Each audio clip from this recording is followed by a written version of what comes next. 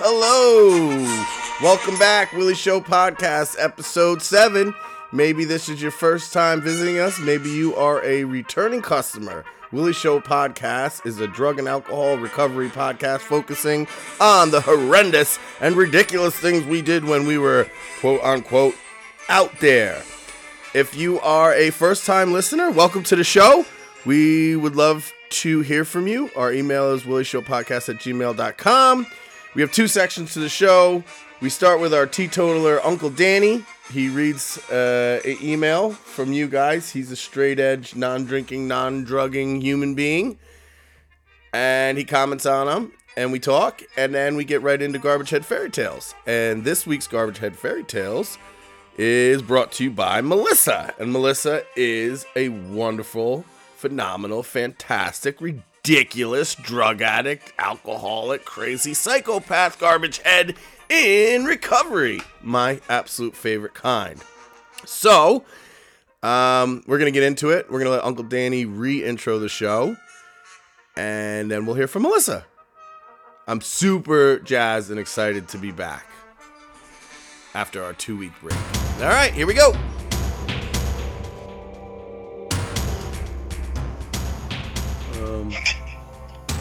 Is that your hot wife in the background? It is. Hot wife, you want to say hi or whatever? You want to say hello? No. No? Busy. Hot wife's busy. Well, that's not going on the podcast. He's not on the podcast yet. He's just saying, do you want to say hello to Uncle Willie? Hello, hi. You want to say hi to me? And I can't hear him. You have your volume like all the way down. Oh. Now you say hi. Hi. Hi. That's it. Get out of here. Jeez Louise. Richard, damn, you know me alone. She's almost always right next to me. That's a good thing. So that's freaking true. It's true for the podcast No, calls. You're always on the couch. So if I'm on the couch, then there you are. I'm using all this. This is that golden candid shit. Love it. Okay, everybody, welcome back. Willie Show Podcast. It's been 2 weeks. Willie Show Podcast is a drug addiction recovery show starring me, Willie of Willie Show, and introduce yourself, sir. And Uncle Danny. Uncle Danny's here today, and we're gonna keep Uncle Danny on a leash today. Because Uncle Danny's been too crazy lately. So, welcome back. It's been 2 weeks. And I have missed recording. I don't know if you've missed being on the show. Are you caught up? I'm not caught up, but I have missed being on the show. Well, that's good. So from now on, we just expect that you're never going to listen. And that's okay. That's okay. It's acceptance. It's part of my recovery program. You know, if I can't accept that, then maybe there's something wrong with me. You know? I don't think that's the case, but okay. No, that's the case. That's what I've been told. That's how it goes. I just blindly follow what I've been told. So, yeah, up to now, I think we could have also called this show Old White Guys Getting Sober. Is that fair? Well, I don't know about the other people on your show. Because you haven't listened? If you want to, well, I wouldn't know whether they were white or not. We're on the phone. Oh, very fair. So, today, what's special about today is it's not going to be an old white guy episode. Oh, well, I'm the old white guy in the room. Well, we got to have an old white guy somewhere. So, you want to know what's cool, though, Danny? What's that? And I don't know if everyone else knows this, but all of the emails that we've received have not been from men at all. I've got no male emails. Really? Yeah, it's just an interesting statistic. So I think we need to better represent our listening demographic and start having more than just white dudes being sober on the show. So, are you drunk? Good idea. Are you drunk tonight? Am I drunk? Yeah, No. Have you been drinking? No. Taking any self-prescribed medications? Nope. Nope. And no pills in the rear end. That's good. I'm going to start telling you about other things you can do to get drugs up your rear end if you need the information. Okay. There's a method that you can use a turkey baster and water. Certain things are water soluble. And All right. that's the best method. All right, so we ask you guys and encourage you guys to write us emails at willishowpodcast@gmail.com. And Danny's sole job on this podcast is not to listen to the episodes and respond. And we've been leaving Easter eggs in each episode for him to tell us about, which he hasn't because he doesn't listen. So today we have an awesome email. And Uncle Danny, why don't you take it away, read it, and then tell us what you think. All right. This email starts off, The Willie Show. All right, stop right there. It's not the Willie Show. It is just Willie Show, but it's okay because I say it too. I'm just saying what the email says. Yeah, no, it's fair. And then it says with an IE. All right, start over. All right. Willie Show. Yeah. With an IE. Yeah. Nice. I want to express my gratitude for you taking the time or taking the initiative to develop a podcast about addictions. It's interesting how different our stories may be, but the root of it all is the same. We struggle with addictions, mostly alcohol and perhaps some drugs. My main disease relates mostly to alcoholism. Oh, the isms are real. We all have them, some more than others. I seem to have quite a bit. Most of them I didn't even realize I had. I must say that each episode has affected me in different ways. The ability to leave each podcast being grateful for my recovery and to feel connected to not only my higher power, but with other alcoholics, including those whose stories that are different from mine, is a freaking miracle. With our stories that may differ, the reality is that we all ended up here because we have a problem. We are addicts. There's those isms again.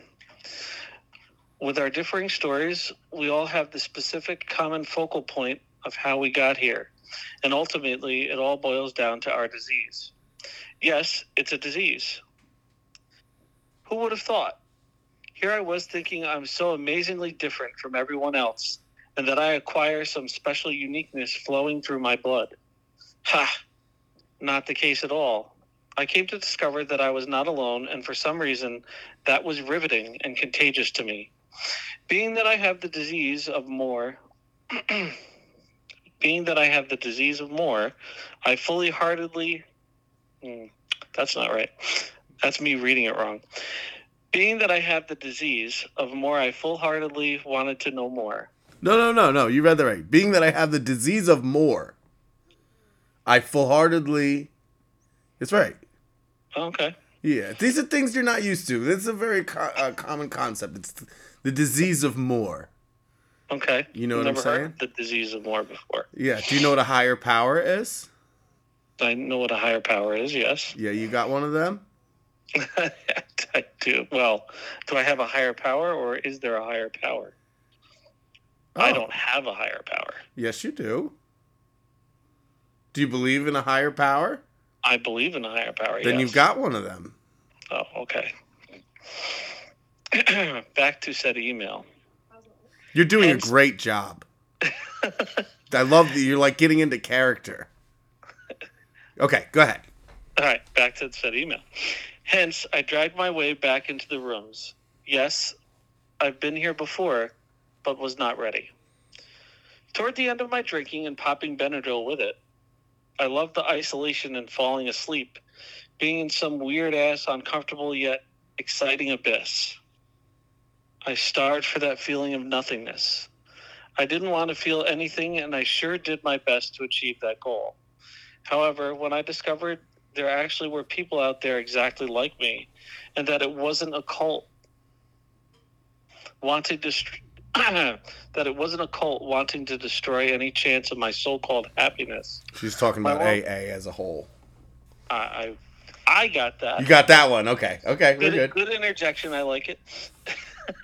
For the ones who didn't know, my world completely shifted, and for the better, I must add. To finally be capable to to acknowledge that I have a problem and to admit that I need help and am failing miserably by attempting to do it alone. The doors of freedom came sweeping in. I had to literally and completely throw my hands up. And let me tell you, I threw them up. I threw them up high and surrendered my whole being and allowed others in, which was a remarkable experience that I cannot describe, and I'm forever grateful that I had. I had to let go of my ultimate superior ego that I thought was so grand and completely surrender. Sounds scary, and it was, but for me, it also provided me with a sense of relief that I was not alone and that there was a solution. The thought of being doomed for life dissipated and was replaced with hope and faith, which I never had until the moment of serenity entered my body. I love how people with addictions can cry and laugh at the same time, especially when we are sharing our stories.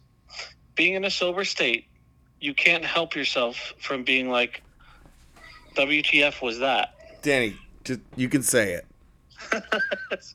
What the fuck was that? What the fuck was that? I did that. The ability to laugh about it says a lot. Addicts know how to have fun, even though we essentially thought that our lives were over now that we're sober. Holy shit, is that not true? Our lives have just begun and takes on a whole new meaning. I thought drinking was the only way for me to get through life, and then when I was told it had to go, I didn't think I'd be able to do it. I needed the alcohol to function throughout the day, or so I thought. I'm truly grateful for the sober life and mostly for the people I have come to know in the recovery, especially you, Willie. You are one of the people that helped me get to where I am today. This is my favorite part. Just start from how great I am again. Start back. I've come to know in this recovery, especially you, Willie. You are one of the people that helped me get to where I am today. Love you, sober bro. Keep doing what you're doing because it's working and you're helping others, including me. Your sober alcoholic friend. We'll just say C. 'Cause I don't know if I have permission to give her name. C. That's the first initial. So, reactions. Reactions to this? Yeah, react to it. Hold on. I gotta move rooms. See if I still have reception when I go upstairs. It's okay. I love hearing the girls. They sound so excited. They all just came back from Girl Scouts. Really? Yep. Yeah. You got some cookies for me? Uncle Danny, what's your favorite Girl Scout cookie? The chocolate-covered peanut butter ones. Tagalongs. That's your favorite one? Yep. That's the number 2 good one. Do you know what the number 1 good one is? I know what everybody thinks is the number 1 good one, but I don't like it. What is it? Thin Mints. No, Thin Mints are terrible, bro. That's like number 8. Oh, Caramel Delight then? What? There's not even such a thing. No, the ones with the coconut in it. Is it Do-si-do? No, I think Do-si-dos are the peanut butter sandwiches ones. What's the one with the freaking the coke? It's like shaped like a, I told you. It's Caramel Delight. That's not called Caramel Delight. I'm pretty sure it is. Listeners, write us into willishowpodcast@gmail.com and tell us what your favorite Girl Scout cookie is and why is it the one with the coconut in it and why is that not Caramel Delight? And follow us on Instagram. So anyways, react to the email. Come on. So I think that lots of listeners and lots of people that are going through recovery probably feel exactly the same way that C does. Uh-huh. I think it's definitely powerful that she was able to push through and figure out that she didn't need the alcohol to be funny or to have a good time. Do you understand what about the concept of being terrified of surrender? Have you ever thought about surrender? Do you know what that really, you know what I mean? Do you know what she means there? Or can you kind of feel what she's getting at? Well, I mean, to me, I think that she's afraid to just realize that there's a higher power and that that by surrendering, well, I don't know if surrendering is the right word. It is. In It this is. instance. It is. It's surrender to win. She's letting, so you're letting go of all your preconceived old ideas, and you're also just allowing, you're taking the suggestions of the other people who have been where you've been, and now are somewhere completely different and have found some kind of peace in their life. So you're surrendering to the program. You're willing to do it, whatever they say. If they say, go to meetings and take a coffee commitment and da-da-da-da, you know what I mean? She surrendered. Right. She's given up. She stopped fighting everything and everyone. Does that make sense? Well, she hasn't necessarily given up, but she's given up the control that alcohol had over her. She let it go. Yeah. Yeah. And that's terrifying. It is a terrifying experience. I can imagine that it is when you're using that as a crutch. No.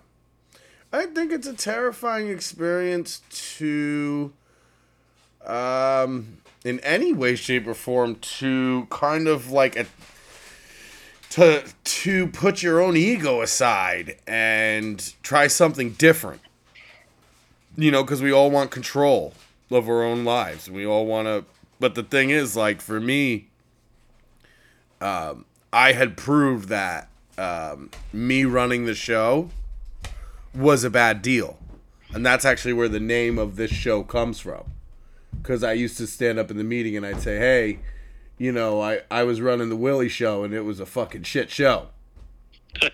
And once I let my higher power take over, or once I started surrendering to the suggestions you people have given me and letting other people run the show and just doing the next right thing, things got better.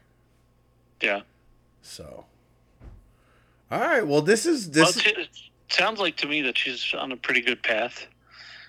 Sounds like it, right? Yeah. Yeah. And it's inspirational. It's not easy. So that's how it's done. And I appreciate the email. And Danny, I appreciate your time.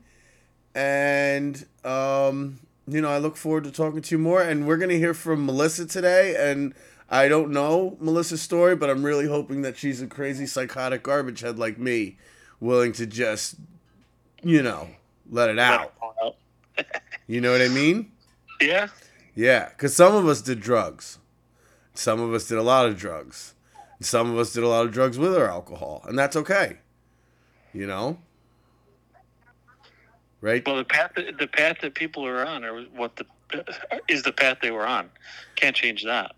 No, but you can change the direction after you've decided to surrender yourself. If you have a turkey baster and you mix your drugs in water, it will absorb. Okay, Uncle Danny? I can imagine that it would. That's my tip for you this week. All right. Dude, I love you, and I'm glad to have you back. Love you too. And I'm not mad that you don't listen. Not even a little bit. No, but if there's Easter eggs in there, I might be interested. There is. I'm interested, period. Good. I'd like to get an hour alone to myself to just listen to something like that. Listen, it doesn't work like that. Just little chunks. 5 minutes here, 5 minutes there. You chunk it out. Nobody has that kind of time in this world that we live in where we're just inundated with that, millions of pieces of information every minute. Yeah. Just little chunks, Danny. Have you been meditating and praying every morning? I have not done either of those every morning, no. No? They're not part of my routine. It's probably why I'm so stressed out. Pray for me, and I'll pray for you, Uncle Danny. Deal. All right. I love you, brother. Thank you. All right. Love you too. And now, for this week's Garbage Head Fairy Tales, Melissa.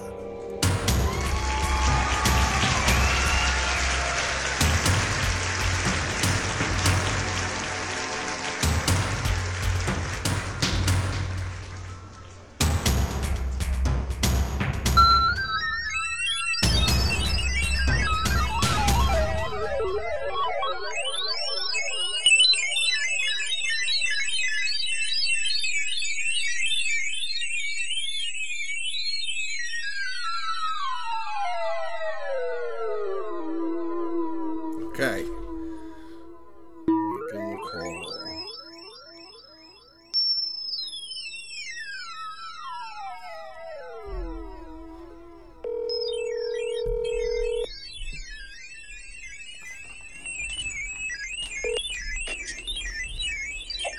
Hold on, give me one. Hello? Hello? Hi. Hi, Melissa. Hey, how are you? Dude, I'm fantastic. Thank you so much for picking up. Oh, yeah, of course. I'm driving, so I saw I was getting text message. I figured it was you, but I was like, he'll call me when he's ready. Because, like, I'm on the Cross Bronx Expressway. Oh, my God. Currently. What are you doing? Yeah. I'm going down to Long Island. I have a partner who lives in Amityville. And I this year, like, I have been on the Cross Bronx Expressway more times than, like, when back in the day I was shooting dope and had to be on the Cross Bronx Expressway. Yeah, like, yeah. It's been a trip. I hate driving to Long Island, but I dig my partner, so I do it. I am so happy that you already said that you shoot dope, because I have had a string of guests who I love and who have been fantastic, but they're like, you know, they live these big lives and there's humility and they're like, you know what I mean? They're like a little passive about their drug use. They don't want to talk about it. Like, they talk that it happened. You know what I mean? Oh, no, I have no problem. I think some of my best stories revolve around specifically methamphetamine, you know? Like, I'm a drinker. Like, I'm an alcoholic of the hopeless variety. Sure. But, drug use is a huge part of my story. Like, yeah, I mean, when I first got sober, like, I wasn't sure if AA was, like, the appropriate place for me. I actually didn't know what box to put myself in, because, like, I was like, well, I really love fucking drugs, you know? Like, you know, I felt the same way. I really did. Yeah. So I figured, like, as an icebreaker, I would ask you 3 really stupid questions. I love that. Yeah, okay. And you can ask me 3 stupid questions if you want. All right. First stupid question. You ready? All right. First stupid question. What's your favorite video game? Oh, that's a really hard one. It's either Silent Hill 2 or Banjo-Tooie. Really? I knew you were going to say Silent Hill. I knew it. I do love that game. It has a gorilla grip on me, unfortunately. Yeah. I have that with Bloodborne. It's my favorite because it's got all the cosmic gothic horror, and I just love that aesthetic. I eat that shit up. I understand completely. Yeah, that's breakfast, lunch, and dinner. All right, number 2. That was the softball. Ready? Okay. Least favorite musical genre? Least favorite musical genre? This is going to be controversial to my tastes, but I think my least favorite genre is pop punk. Or ska. I'm not really into ska. Don't get me wrong. I have been to many ska shows and many pop punk shows, and I always have a really good time. But you will not catch me listening to that behind closed doors. Yeah. So you don't have a Real Big Fish CD in your player right now? I don't, but I've seen Real Big Fish live twice. How was that? They're incredible. That's the thing. Like I know. I'm such a hypocrite because they're so incredible live. Listen, but it's like I'm a huge hypocrite myself. Okay, number 3. Okay. Hip hop, punk rock, or dubstep? I couldn't possibly answer that question. All 3 of those genres mean a lot to me. I've been on a punk rock kick. It's so weird. I guess if it was like gun to my head, I'd say, punk rock. Punk rock has always been there. You know what I mean? Like, yeah. I go through phases with hip hop. I don't know. That's such a good question. I listen to a lot of EDM. Yeah, me too. I'm 37 years old, and I just started getting into punk rock right now, like 2 days ago. Well, this is the time, dude. There's always a chance for, like, being in a rebellion. You know? sure I didn't miss it by, like, 4 decades? No. There's always a system to fight. Look at Henry Rollins. He's still on tour doing... He's, like, 800 years old. They bring him out on dialysis, and he's like, fuck cops. Like, you know? Yeah. It doesn't matter. There's no age limit to punk rock. Yeah. All right, well, you can ask me 3 dumb questions if you want or not. Okay, 3 dumb questions. Ooh. Okay, hold on. Give me a second. I wasn't thinking. I know. I wrote mine down. What is a shoe brand that you return to time and time again? New Balance. New Balance. Yeah, okay, hell wow. yeah. Is there like a particular reason? Is it a style? Is it like... It's $19.99. That's my style. Oh, God bless. All right, so that's the first one. That was the softball. To be fair, I don't own a pair of New Balance and haven't in 5 years, but that's because I don't buy my own shoes. God bless. It seems like your wife is really looking out for you. Like Dude, and my mommy. And your mommy. Oh, my mom still buys me shoes too. Yeah. God bless her. Especially after everything I've done. I'm like, yeah. But okay, second question. What is your favorite musical? Musical? Yeah, what's your favorite musical? And that includes, and is not limited to, like Disney, things that are musicals that maybe aren't called musicals that have a lot of music in them. You're allowed to pick any of those. Oh my God. Well, what is that film on Netflix with Will Ferrell? Does Eurovision count? Zerovision? Eurovision. With Will Ferrell and Rachel McAdams. It's fantastic. Is there a lot of music? There's a lot of music. Okay, then that's a musical. That can be your favorite. That's like, because I just can't pick. I mean, obviously, like, I would think, like, I was raised Disney. So Lion King was the most impactful and messed up movie I ever saw. That shit, like, so twisted. What a lesson in grief. I saw a meme the other day that said, like, it was a picture of Simba walking away from, like, his passed away father. And it was like, when you have to pretend that 5 minutes ago you weren't singing a song called I Just Can't Wait to Be King. Yeah. I was like, that's so bad. The only musical I've ever seen live that I can think of is Pirates of Penzance. You saw what a specific and weird musical to have seen live. So good, right? It is very fun. That's the one that has like it's like I'm the modern measure of the blah, blah, blah, blah, blah. Yes.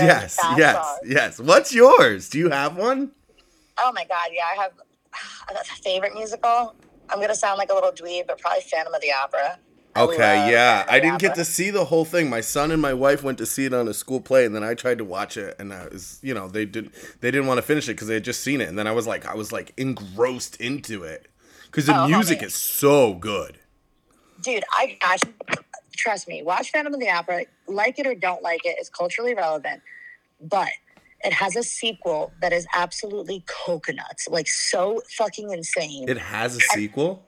It has a sequel called Love Never Dies, and it's basically like, Phantom of the Opera is super famous, so of course weirdos are like in love with it. And they write fan fiction, they make fan art, they have all these theories. And the sequel is like if they took all the terrible fan fiction and mashed it into an 1.5-hour movie, and it's like coconuts. It's so good. It's so good. It's something you want to watch with people. It's not good. I should say it's not quality, but it's like no. That's my kind of good. Yeah, it's far from boring. So first, I have to finish Phantom of the Opera, which I think I know the entire story because I know all of the songs by heart. Who Among Us? Yeah. So then I have to. Okay. So all right, I've got homework, and I'll report back to the podcast. Have you listened to the podcast?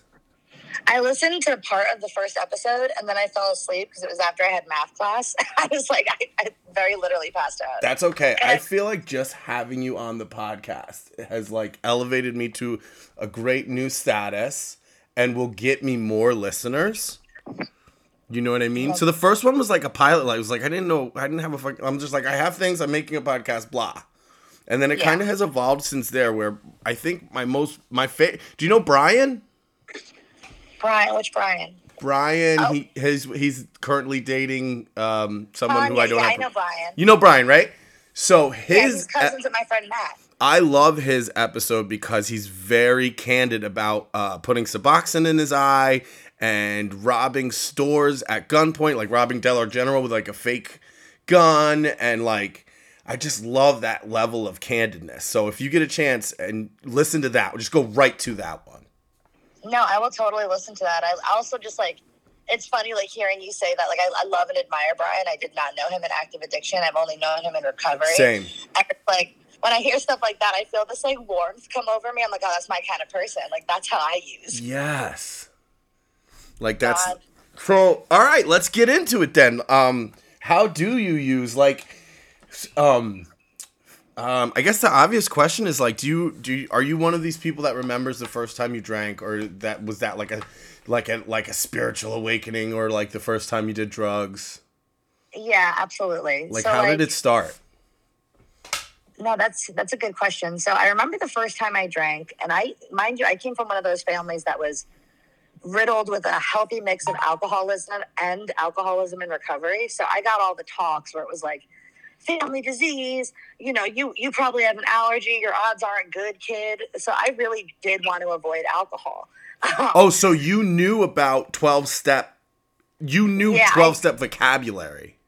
Oh, exactly. Like I grew up in a house where like my grandfather passed away with 24 years in recovery, like really active in 12-step recovery. Like, so I had never been to a meeting. Like I wasn't dragged around like that, like some kids are, but I knew that, nobody in my house drank, and there was a reason for it. Because at one point it was bad. Right. So like I was 12 years old and at this little house party. And I think it's an important thing to mention that like anytime I've ever used for the first time, I told people I had already done that drug. Oh, me too. I would always lie. Yeah. Oh, like, me too. So, even smoking cigarettes. Oh, so that night was like the first time I smoked a cigarette, smoked pot, and drank. And I had been claiming I'd been doing this for a while. I had not been. Yeah, like a professional. Yeah, like, please like me. And I remember like I drank way too much. It was this green, like super sugary apple, like tart apple flavored liqueur. Yeah. And I had a bunch of Arby's, and I puked it all in the sink to the point where it was like the sink was entirely full with vomit. I crawled under the table and passed out, and we all got caught. And I remember like not like even enjoying the act of drinking, but I really enjoyed how it made me feel around other people. Yeah, it was good time, fun time. No, exactly. And like for a really long time, I didn't think I was an alcoholic until I got into dope. So like, I'm a huge drinker, a huge pot smoker. I don't do drugs. It's not my thing. Do you remember like, because for me, like, I feel like every drink was my first drink for like the first 5 times. So I can't even like identify which one I keep like retelling my first drink story differently. You know what I mean? Right. But like the first time I smoked pot, I was like, ooh, baby, I love you. You know what I mean? Like, oh my God, weed was like the love of my life. Yes, like, I loved hell yeah. weed culture. I loved I loved everything about it. I wanted people to think I was like queen marijuana. Yes, that was my goal. Yeah, my buddy Ryan and I were just talking the other day about how like I am the person people smoke pot with for the first time. Like I would convince everybody to get high. I'd always have it. And like I didn't think that was a problem for a really long time until I tried to get sober and I realized that it took up like 90% of my mental capacity. Yeah, like, and income. Oh my God. I've spent so much money on marijuana and marijuana products. Like, it's absolutely ridiculous. It sounds like a Hank Hill, like a propane and propane accessories. Yeah, dude, I had like a fucking utility belt. I had a vape, I had edibles, I had joints, I had Dutchies, I had bowl. Like, I had all this with me all the time. Like there was like, you know what I mean? Like, it was ridiculous. No, I can very much dabs. I had a vape pen that you screwed in the top, but I also had one that you could put wax in. It was so stupid. I wanted to be like healthy. I've always like had this goal that I want to look like a healthy person, and I was never healthy. Like I was always me neither. Eating like shit, doing shit, but I really wanted people to think I was like spiritual and healthy, and I invested so much money into vapes, what were they called? Volcanoes and oh my God, the volcano! You passed around the space popcorn bag. Right. Yes. And fast forward, then I'm at festivals, like passing around a balloon of nitrous. You know? Yeah. Yes. I've been dying to have you on, and this is why. We all graduate eventually, you know. God bless the people who only ever drank. That sounds like miserable. But... Let me tell you a quick story, okay? Super quick. Yeah. The other day, I was at the Disco Biscuits concert in Albany that I was, that I told you I was going to. Yes. But it was like it was literally -30 wind chill, right? I get out of the show, and there's hippies with tanks. And there's balloons everywhere. And I'm like, you know what goes really good with -30 wind chill? Cold air in a balloon. That sounds so unmanageable. I'm just imagining having to tether myself to this balloon. Dude, the wind was painful. And I'm like, I would at least take it to the Uber. You know what I'm saying? Like I don't know. Anyway, if I was an Uber driver, I'd be cool with that. I'd be like, oh, like, what's the balloon for? It's like my kid's birthday. Oh, I've gotten in a lot of Ubers with like a 5 for $20. You know what I'm saying? Oh, awesome. So you smoked a lot of pot, and you weren't drinking a lot in high school? No, I was like very much not the drinker. I was a big pot smoker, and I was the designated driver, which is insane now to say designated driver because I was always high. But like, I would, drive around. I never drank. On occasion I did, but it's like that first drunk scared the shit out of me. And it's like when I finally picked up again at 18, like it was like no time had passed. I drank like that every single time. You know, like I knew I was such a bad alcoholic that I would say this thing to myself. I'd never said it out loud until I got sober. But I eventually got into drugs, and I remember saying, like, I can't drink like a normal person. I have an alcohol problem, but I can definitely smoke meth like a normal person. Yeah. I was like, I can definitely like be a normal guy and smoke meth reasonably and like have a pretty healthy relationship with like smoking meth.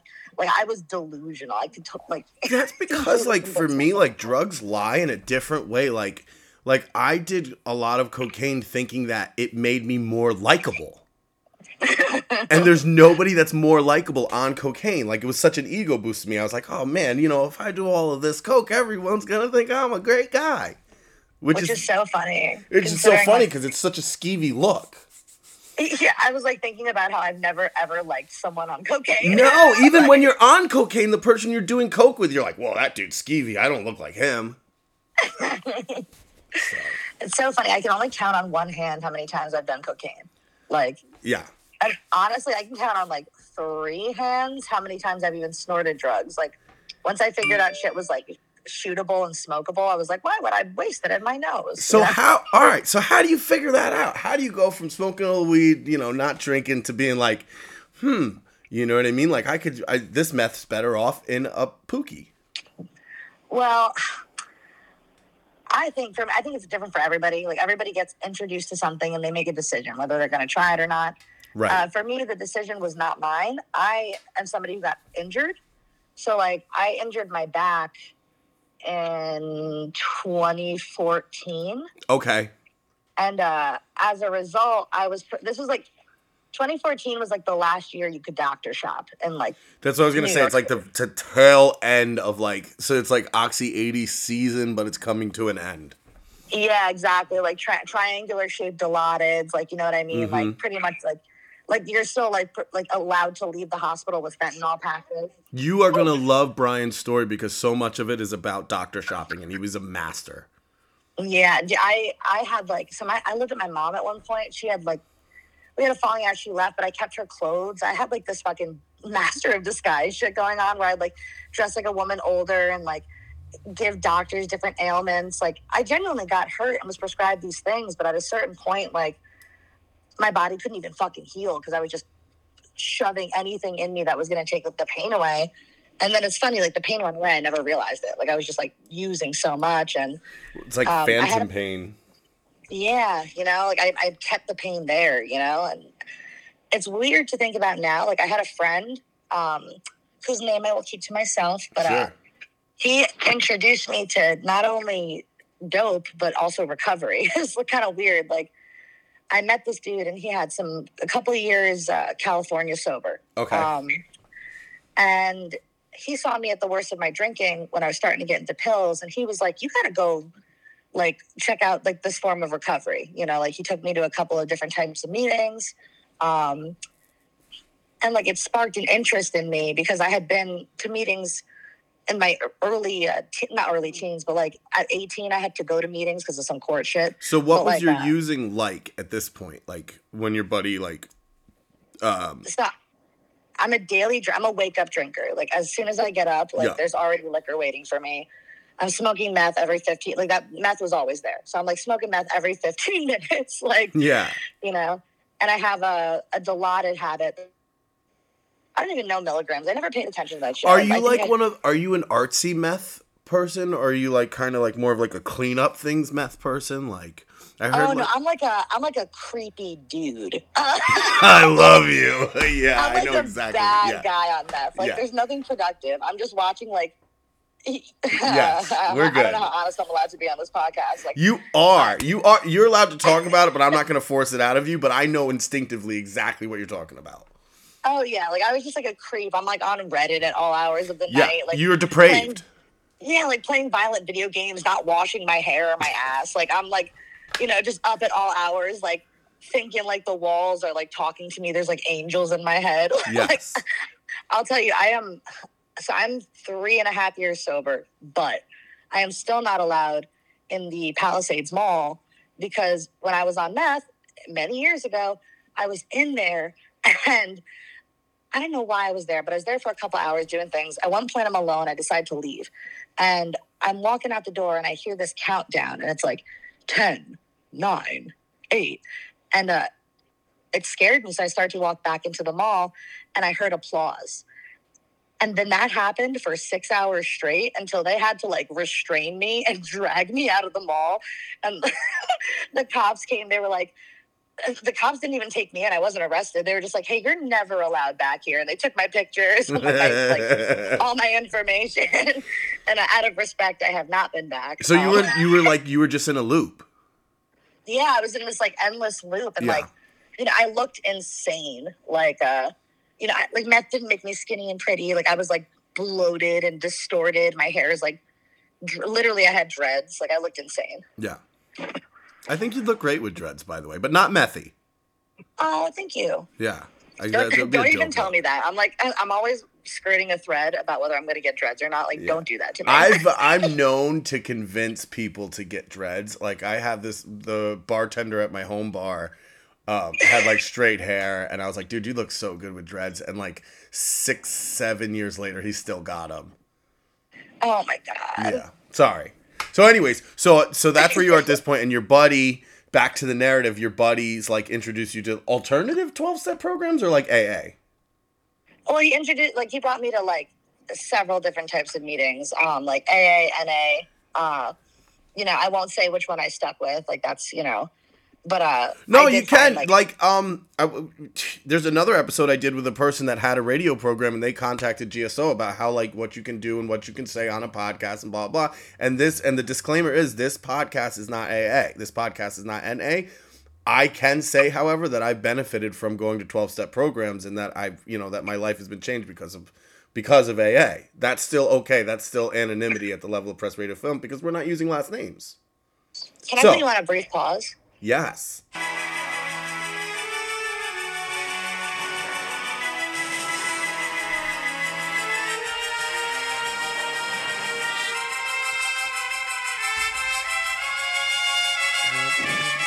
Hey, sorry, man, my boss is calling me. That sounds important. Do you need to go? No, he was just like, hey, where did you put the hummus thing? And I'm like, oh, this is where I put the hummus thing. Okay, fantastic. I'm going to put like some cute music interlude there. Very sweet. I love that. All right, so you don't have to say which program it was, but he introduced you to a bunch and then one stuck. Yeah, exactly. I will say, like, I'm very grateful for him, but in the same breath, he relapsed and he was like, heroin's a lot cheaper than Dilaudid, because at this point, doctor shopping is no longer an option. Like, new laws were passed in like 2015, and I was, in my mind, like, I was fucked. Like, I had this habit, I didn't understand I was withdrawing all the time. I was like, I'm so sick. I'm chronically ill. Like, you didn't really know you were dope sick. I had no idea. Nobody had ever educated me on it. I had no clue. So I was like, not shitting for a month and then shitting my brains out. And and that's how I know I'm an alcoholic. Because every time I ever shot dope, which was so much, I would puke. And then I would always be like, it's not going to happen next time. I'll try it again. But at that point, this dude introduced me to heroin, and I sniffed it one time, and the next time I shot it, and it was like, that shit saved my life. It got me off alcohol. Yeah. It like made my bottom so low so quickly. Yes. That there was just no denying I had a problem anymore. Like everyone knew it. You know? That's how I honestly feel the same way about drugs in general. My kick was Like my Jimmy Jam was cocaine with K in it. Which I didn't know till later is Calvin Klein, which what a great name. What a fun name. I know, it makes me want to, it's like, oh. But, like, I just loved up and down. Like, up and down. Like, it would be like, jump in a K-hole, come back out. Like, and I was going through a lot of blow. Like, I would get into, like, psychosis, like, cocaine psychosis, like, 4 or 5 days, no sleep, no eat. You know what I mean? And then it would be like, oh, I know how to fix this. Like, ketamine. You know what I mean? Like, and I was like, this is the cure. Yeah. You know what I mean? And all that led me down quick. And thank God for it, because I would most likely be in a much worse position. Like, thank God for the drugs that bring us to our bottoms. Yeah, and, I found for myself, like, and I heard this in the rooms, but it's always really helped me because, like, I quit drugs in 2016, but I quit drinking in 2019. Like, I would still relapse on alcohol. Yeah. And I remember, like, because I couldn't get past the whole, like, alcohol is a drug thing. Right. And I remember someone in the room saying, drugs brought me to a bottom that alcohol kept me at. And I was like, oh, fuck. Like, that was so true for me. Like, maybe things weren't as bad as they were, but they weren't getting fucking better, Like, they were getting, like... I've never heard that before. Yeah, I really liked that. It helped me so much. Yeah, because all alcohol ever did for me, like, was, like, let me sit in a corner and feel like a piece of shit. Right? And, like, and especially when you're in recovery for a while, like, I have experienced a relapse. Once you're in, you're never not in, which, like, even if you choose to drink for 20 years... your brain is always in recovery, and you're just fucking thinking about it. Yes, and it's like, they talk about that in the literature, like, it's a loneliness like no one else can know, or something like that. I don't know. I don't remember. You know what I'm talking about? I do. Yeah, I mean, when you're drinking and doing drugs in recovery, it is a lonely place, because it's like my dealer doesn't even want to give shit to me. Like, my friends don't want me at the bar, my AA friends, and I had a big resentment toward people in AA. I was like, you only like me when I'm sober. You're not real friends. Fuck off. Oh my God, yo, you're preaching to the choir. I know that feeling so well. Yeah, so then you're like, okay, I'm alone. It's on. I remember, like, thinking, oh, these people only fucking like me when I'm sober. But then I was like, oh, but also when I'm drinking, I'm a piece of shit. Like, yeah. My good guy card goes out the window so quickly when I put something in me. Like, I have I always turn into, like, that gross guy, that not great dude. Like, you don't want to be around them. So, yes. Well, there was times I was a fun drunk, but, not many. So, did you ever have to go into treatment? Yes. You want to hear a little funny story that's pretty hopeful? Treatment, like, didn't get me sober, but it saved my life and put me on a path to where I am today. Because, like, I was at the end of my rope. I was homeless. I didn't want to spend a winter outside. I was out of money, out of drugs, and I was going to kill myself, honestly. Like, I was, like, sitting there, like, okay, like, I either have to get sober or I got to kill myself. And honestly, getting sober sounded like a death in itself. Yeah. And, like, I called this number. There was, like, an ad on Facebook. It was, like, rehabs in your area. And I called, and they directed me to Arms Acres. They picked me up within literally 20 minutes. Like, I left my car at my ex-boyfriend's house. I'd never seen it since. And I ended up deciding to go to long-term treatment at a really shitty facility. But that's not the point. This is the first time you got sober? Like, this is, like... This is the first time I took it seriously. Because before that, I had, like... I've been going to AA for, like, a year or two before I went to treatment. Like, just not using. I never tried to stop using.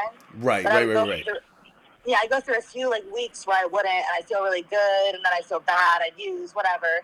But at this point, like, it's my first time going... And I'd go to the hospital to clean up, like, that was a big thing for me, like, going into detox for a day, coming out. Yeah. But, like, this was different because, like, I didn't realize that when you get sober, you get crazier. Yeah. But you had to kick in treatment? Yeah, I kicked in treatment. It was horrible. I decided, I was like, I really wanted to be sober. I don't know what happened, but, like, that drive there made me, like, reject the Suboxone. And, like, I don't have any opinion on Suboxone. I just decided not to take it. I was like, no, I want to be sober.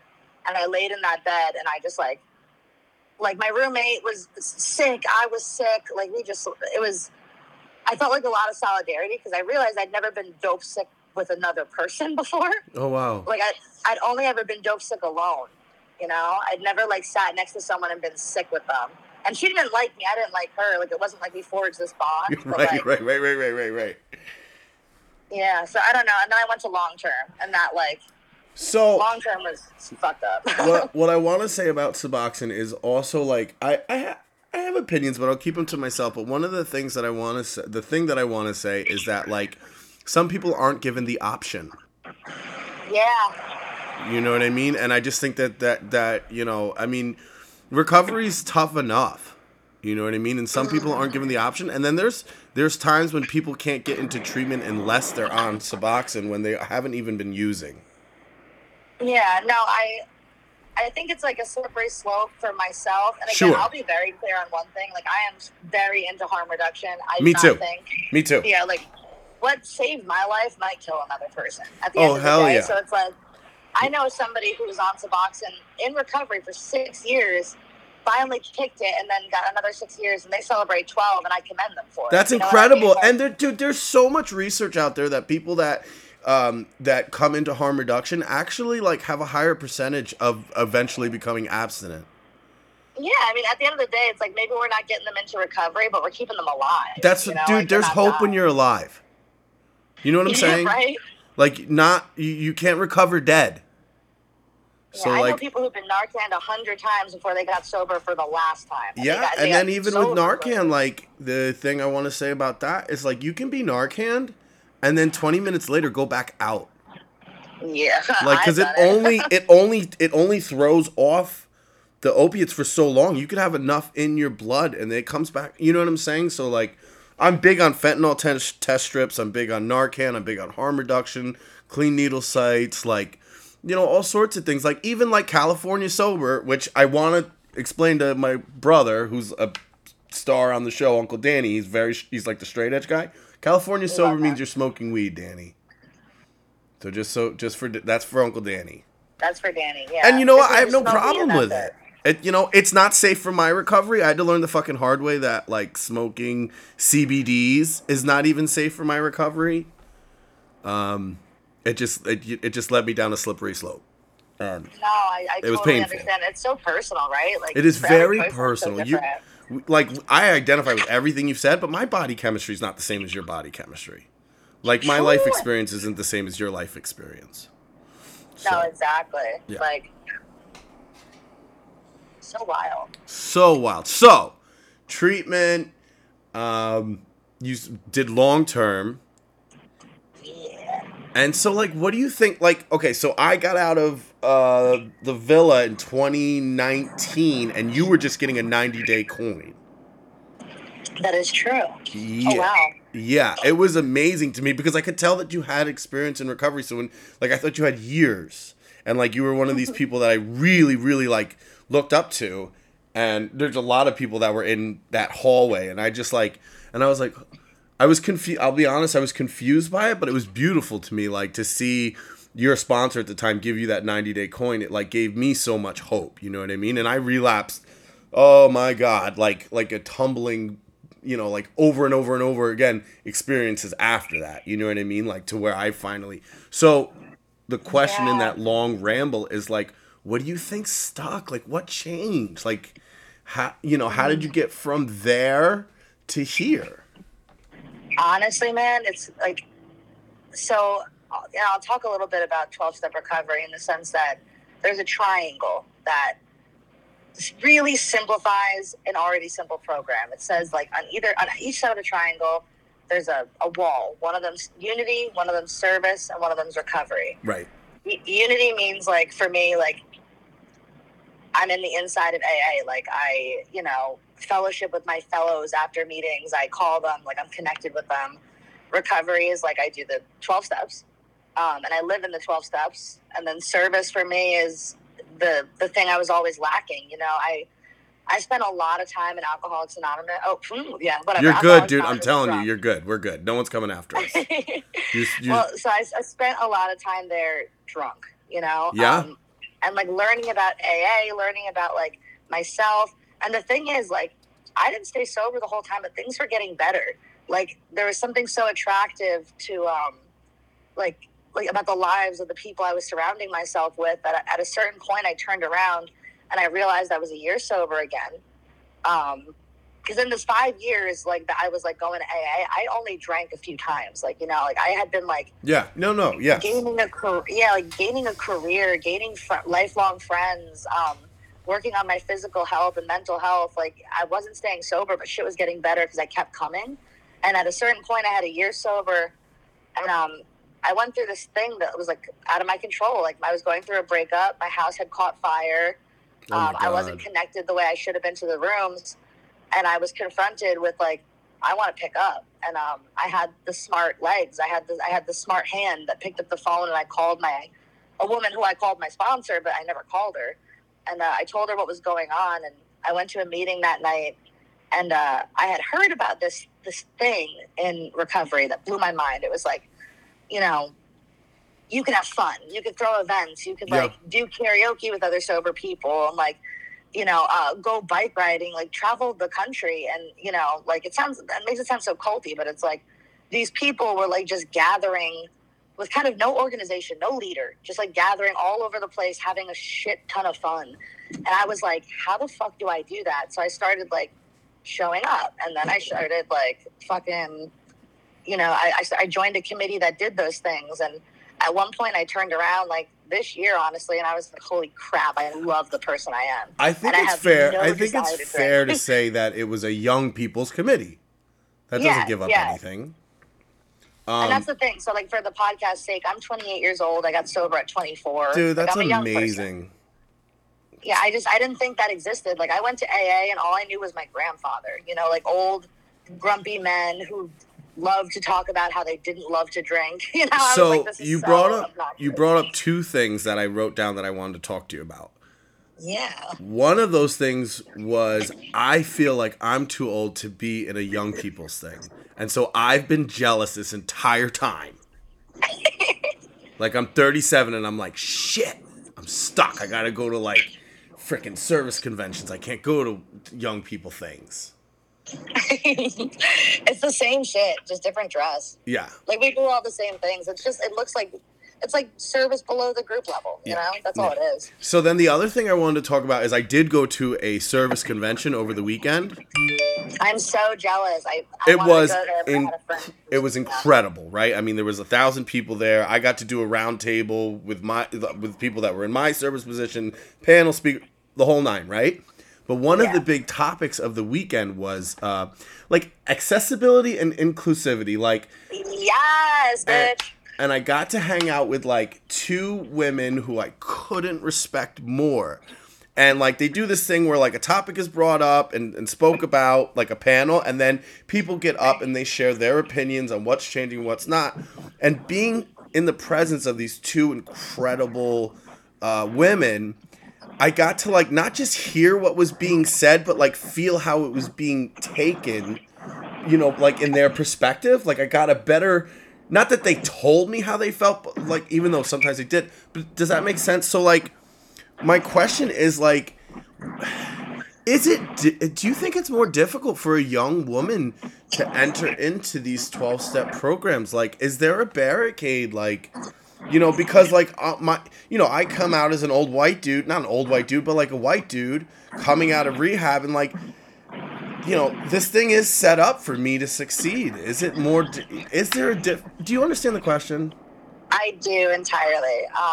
And I have an answer. I mean, it's my opinion, but yeah, no. Like how I see it, like take the long-term rehab I was in. It was a divided facility with men and women, and there was 200 men there and 45 women. Right. Why is that? When in the world, like statistically, I should say in America, it shows that addiction is very 50-50. It's like the people who are afflicted by addiction are 50% men, 50% women. The population's 50-50 for the most part. Exactly. So why are only the men in these rehabs? Like, not to say like men do not have barriers to recovery. Everybody does. I'm not saying everybody that at all. Yeah, right? Like everybody has like a hostility or a prejudice against something that's good for them. Like anytime I do something that feels good, it feels bad, you know, like at first. So it's like, there's a really good pamphlet about it actually, which I'll send to you privately. But, yes, please do. Yeah, I think a lot of times, like in society, women have like different expectations, you know, like there's so many women who are afraid of men. They have experiences in large groups, like, you know, they're a more fragile fraction of society purely for the fact that like they've been conditioned to have to look out for themselves their whole life and be aware of everything. And like, I don't know, that's only me speaking as a woman, but it is so scary sometimes to put yourself into new situations, especially if you have like I remember when COVID happened, meetings went online, and I heard an interesting thing where like mothers were coming on and being like, oh my God, this sucks that COVID is happening, but I haven't been to a meeting in so long. It was never that accessible for me. So that's amazing, right? Yeah, it's such a miracle. And it's like there's so many barriers to recovery, like whether it's like your local accessibility chair is looking at things like, yeah, we have a good one. We have a freaking awesome human being like, doing that. Right? It's so cool because you see them and it goes so deep. They're like, oh, are there wheelchair ramps at the church? Like, what about people who can't read? Do they have access to like hearing the message? Because let me tell you, some of our literature is actually one of the things they spoke about. It's a graduate level reading experience. Hell yeah, dude! And like, not everyone the actual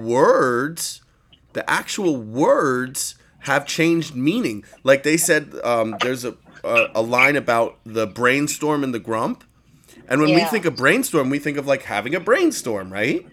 Yeah. A brainstorm meant like a curmudgeon, like an arrogant jerk.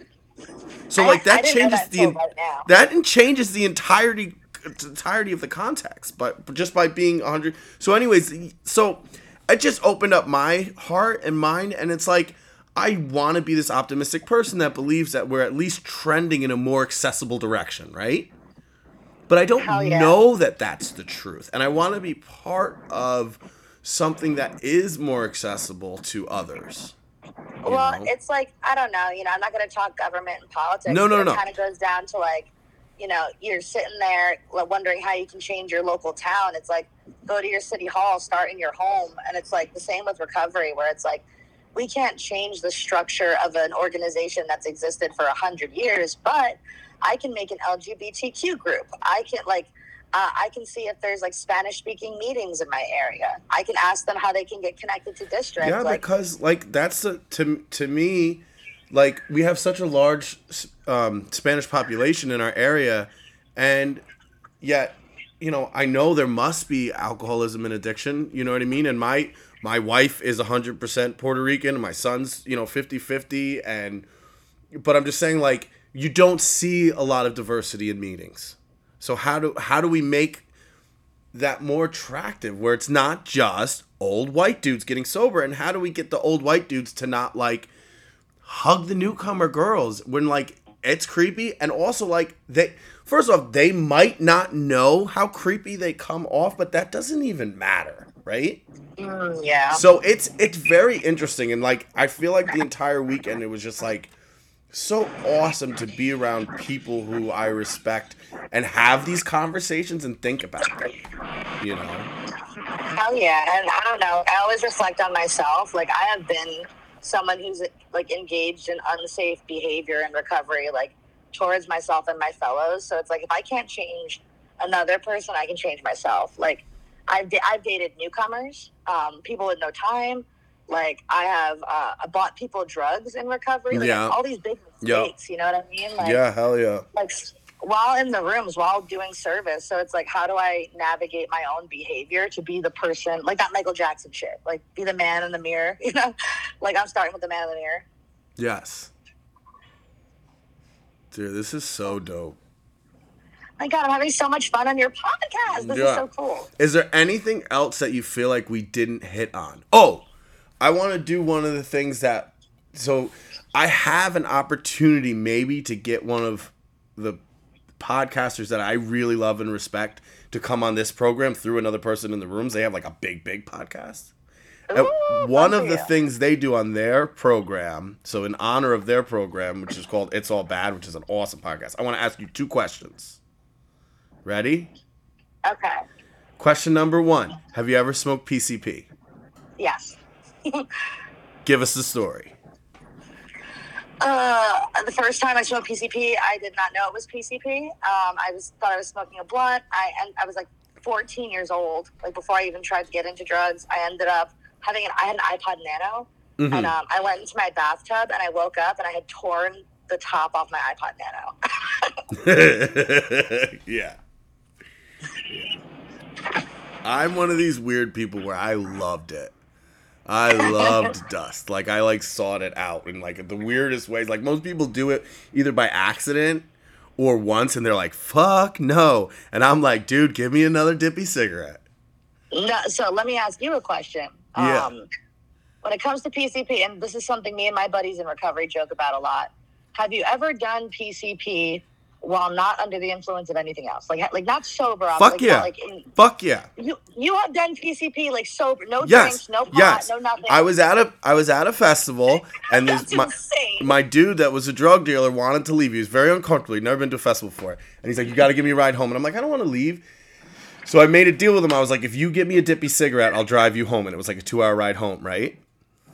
Yeah. So he gets me the dippy cigarette. He doesn't understand why I want it so bad, right?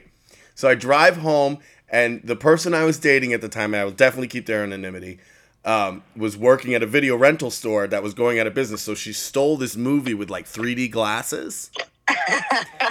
And so we were sober, like sober, and was like, let's do this, you know? And so we, you know, you take the filter out and you smoke the whole cigarette. This thing was dipped, like super dipped. And, oh my God. I mean, I'm like bling bling with the crack pipe and collar. I'm like alien mode, like can barely walk. So we watched this movie with the 3D glasses, and we were like ready to kill each other because we only had one pair of 3D glasses. He's like, give me those. That's so funny. Okay. See, that makes no sense to me because I am under the assumption that nobody ever does PCP sober. Like, you're always like, someone's like, hey, you want to get wet? Bro. And you're like, no way. And then you have a couple of drinks, you smoke a little pot, and you're like, yeah, but I'll smoke some Heaney, you know? No, dude, I'm definitely that person. All right, question number 2. Have you ever seen a ghost? I was just talking with this guy about this earlier. I don't know. I have a ghost story, but it's weird. Well, you don't have to tell it if you don't want to. I'll tell it, but it's just like, I don't know what it was. You know? Was it on meth? No. So the thing was, I was sober at the time. I was 16 years old, and I was working at a place called Carvel. Uh-huh. And I worked for Carvel for a long time. There was a freezer in the back, a cooler that we would stack empty ice cream boxes on, and bring them out at the end of the day. Yeah. And the freezer had like a wobble to it. Like somebody needed to put a block of wood under it. So one day, I walked to the back, and there's a box of like empty, like gooey mint chocolate chip ice cream. And as I walked to the back, the box flew across the room and shattered into a million pieces and soaked me in ice cream. Whoa. And my first thought was like, oh, this thing's wobbly. I must have hit it. And I touched it, and somebody had put a block of wood under it. So I was like, okay, that's weird. And then I got in my car, hours passed. And I can't stop thinking about it. And I get in my car to drive home. And I had a 2013 Honda Civic that has a feature on it where if you have something very light in your passenger seat, it will like go like airbag on and off a bunch of times. Like that sensor will come on and off. Yeah. And the whole time I drove home, that sensor was going crazy, and it never did that before, and it never did it after. And I asked my bosses to watch the videotape of the back room. I was like, can I see the recording? And they would not let me. They're like, no. And I still think about that to this day. Like, that was well over a decade. Oh, hell yeah.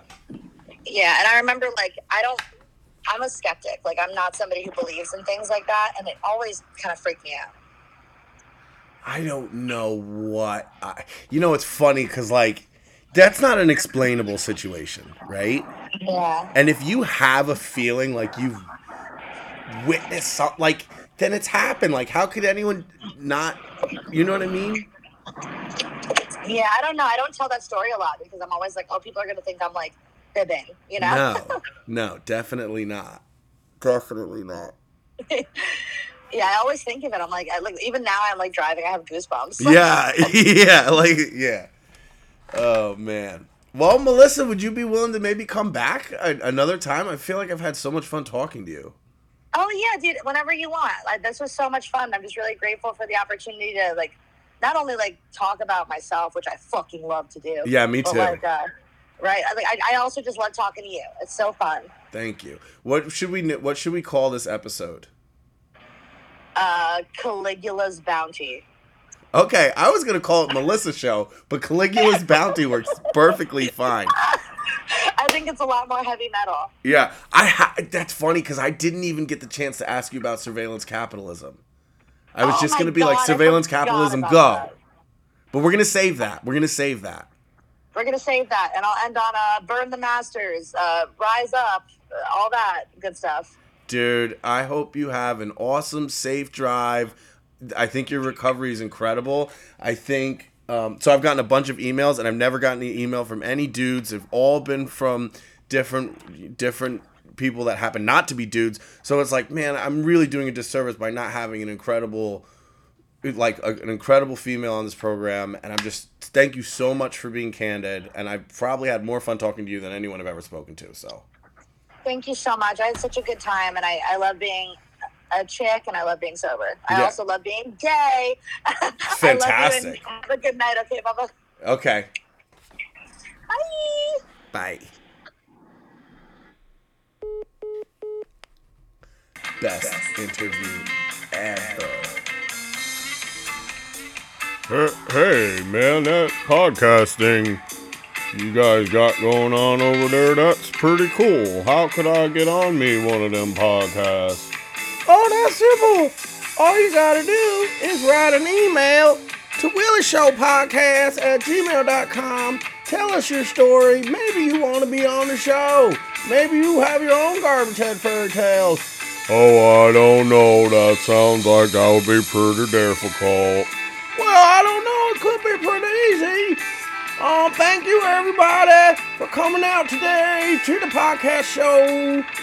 And we love you. And that's probably my worst outro ever. But, man, we had a fun show today. And once again, here we are, jamming out to the Disco Biscuits, just relishing in the life that we get to live today.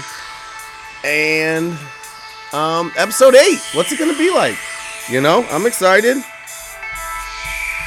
And hopefully you're excited with me. So follow us on Instagram, put this out to the world, and we're going to keep on keeping on.